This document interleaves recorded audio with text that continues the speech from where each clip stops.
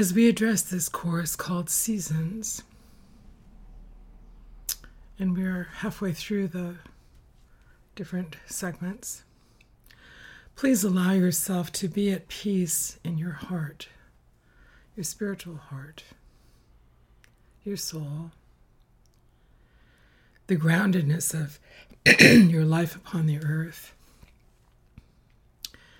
beside the great trees of the human history we know, and the plants that went before them, the plants that will come after them, and rooted just like the great sequoia and kauri and bristlecone pines. Allow yourself the splendor of the way in which the manifestation of the earth holds your incarnation, supple, vital, real, growing, alive, out of history, into the present, toward the future, in aspiration, in prayer, in practice, in the promise of you.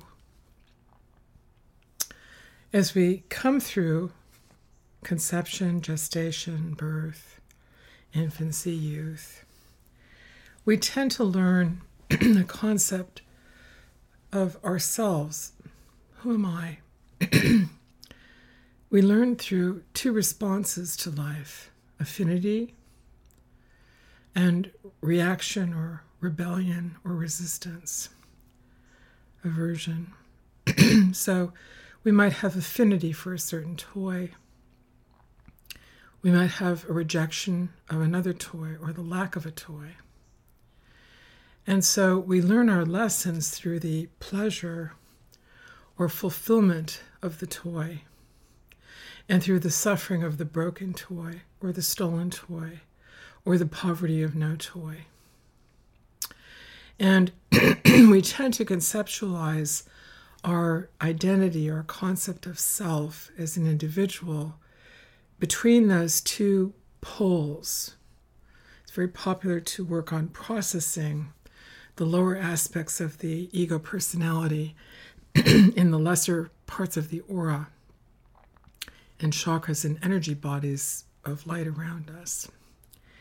But what's important is that we don't leave the higher or deeper or central energies of our incarnation, the union with God, whatever we call him or her, the oneness with heaven,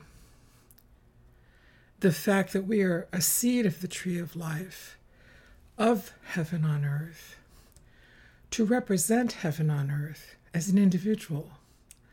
Well, hello, I bow to that in you, which is of heaven on earth, and then you breathe. And I come from a living prayer of this within myself, of heaven on earth, just one seed, the common, humble, yet virtuous as I'm able being of Beth.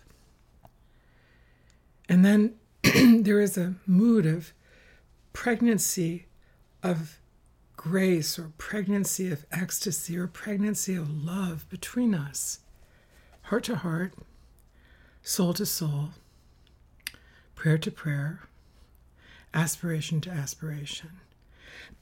And out of the great mystery, the next moment is born. Time, the mysterious perfection studied by the mystics of the world. Oh, time in that mood of oneness between us, answered by God, by heaven, so that we too,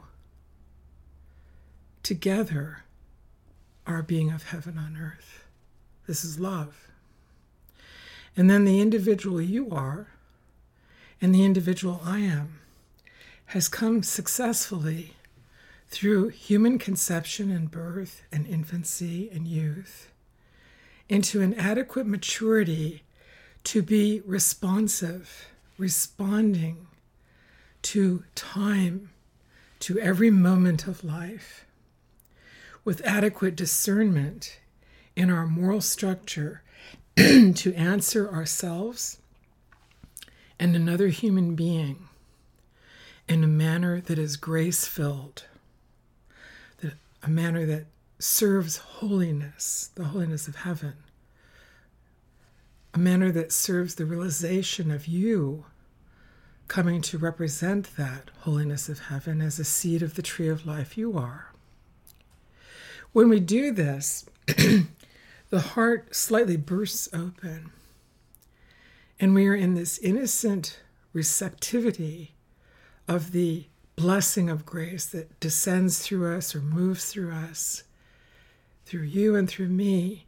And our next lesson is being realized by us together, by you as an individual and by me as an individual. And yet it takes us beyond ourselves to be beside one another.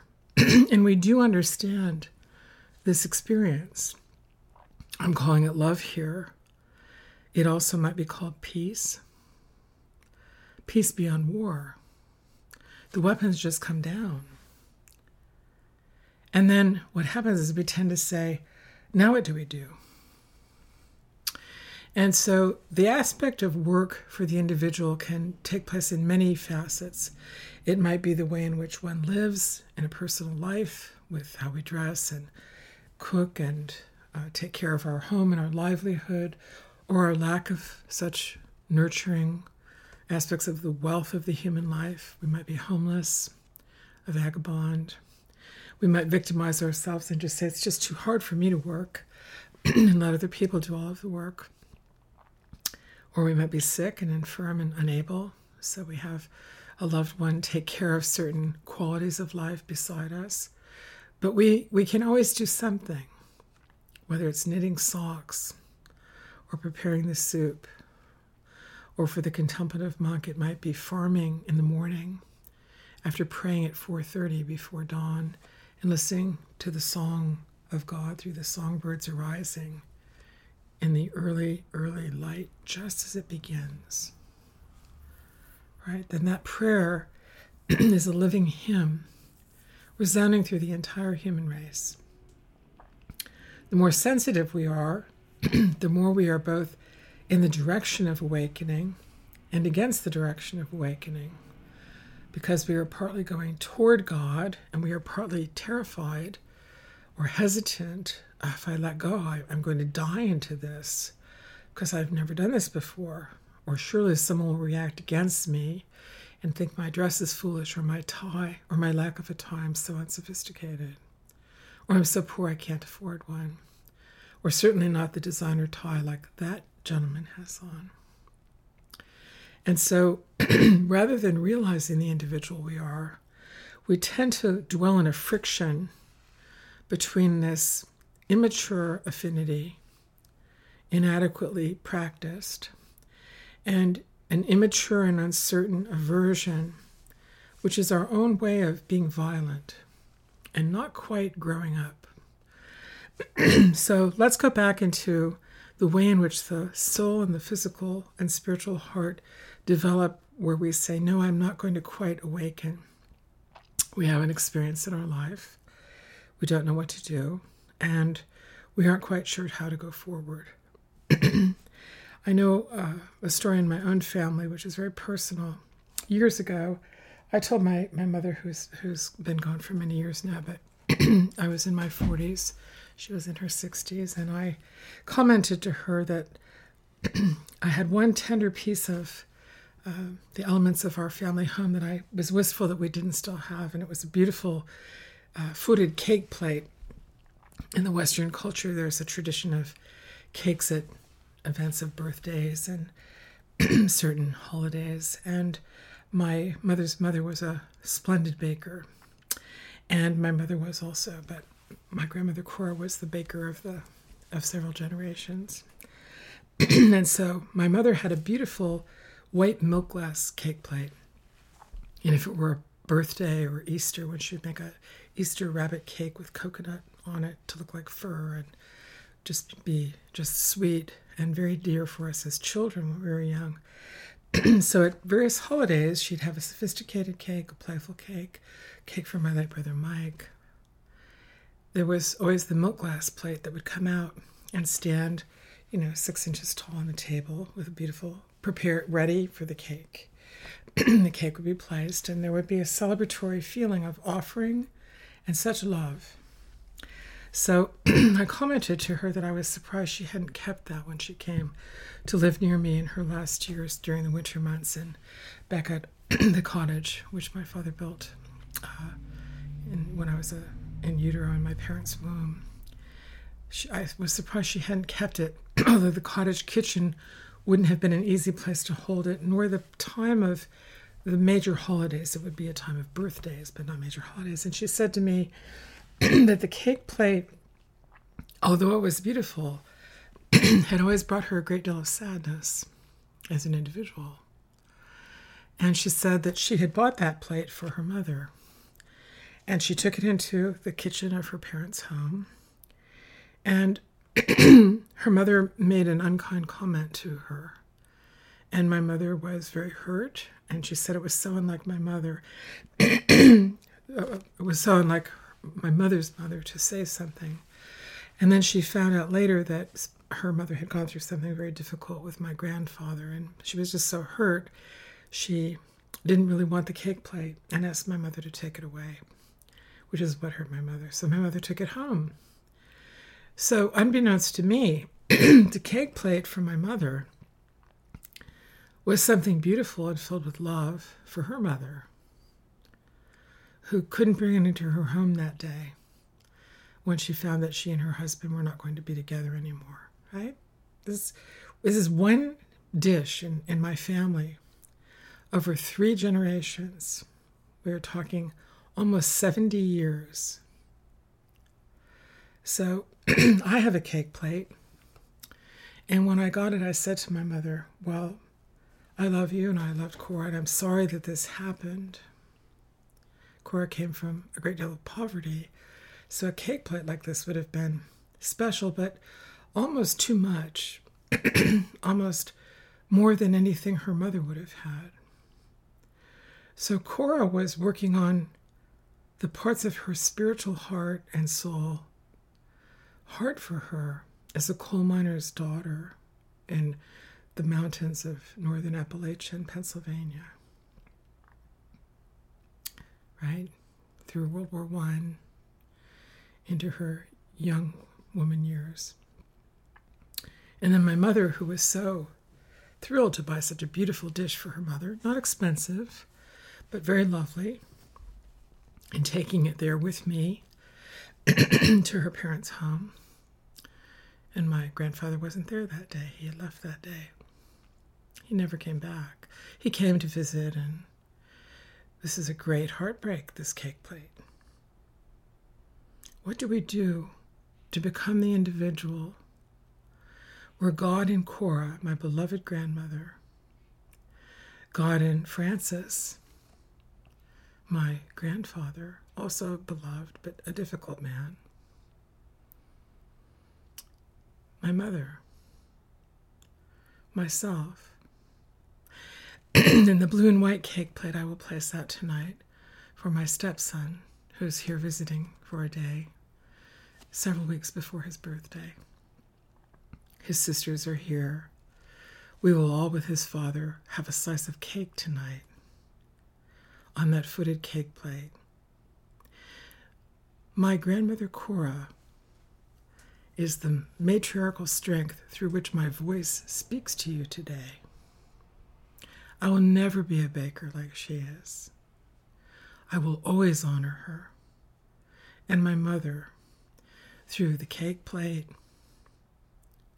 starving children I have held in my arms in refugee camps, wealthy women I've counseled, people of humble resources who've turned to me, and the glorious experiences they have as individuals, and the heartrending ones where they don't quite know which direction to go. Should I receive the surgery now?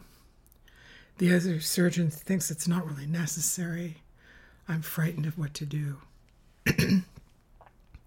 The place in my heart and soul that knows how to answer the other human being is because of the kind of love my mother and I have always shared, where truth in realizing heaven in my mother's heart and mind is what she always, always taught to me.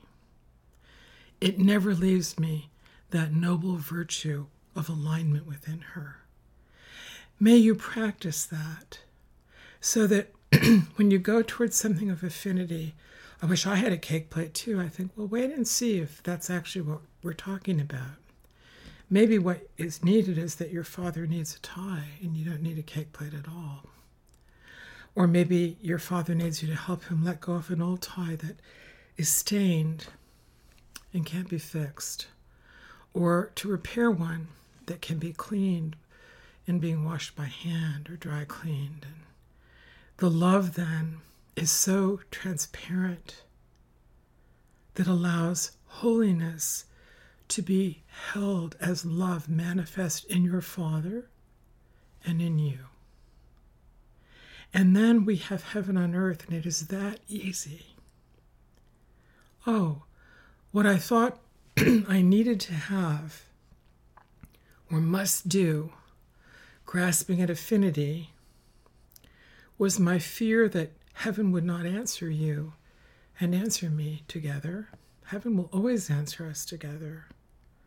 But the courage is remaining in the moment from the past toward the future so that the individual is sculpted by God within you. You as the daughter or son of that. Then the virtue in your heart and soul facing another and the other facing you will always know what to do so that the strength of heaven is what answers you, not the push and pull of their affinities versus yours. The second part of this is the resistance, the aversion, the negative, the places where we're frightened. What if I never have a cake plate? What if no one ever loves me enough to make a cake for me? I just don't even want to face the issue. I'm never going to deal with a tie for my father. I hate him or I love him, but he doesn't need a tie for me. He'd make fun of the color. I go, maybe. But we're not dressing just the ego, that part of the skin of identity of your father. We are addressing his beauty in God. And if he answers, I would never wear a tie that's that vibrant, you can say, that's okay, Daddy. Let's just put it away, Father, and maybe someday you can wear it. I just love you so much. See, and then you are strong enough, stoic enough, resilient enough, you coming through your birth to become the individual who never leaves heaven on this earth, and therefore is answered in universal ways, all kinds of the collectives we deal with every day, from work to family to neighborhoods and nations and faith groups or hobby groups or styles of fashion, generations, a myriad of collectives. And yet here you are shining in your heart and soul as you meet the next moment, mysterious and filled with grace, always, everywhere.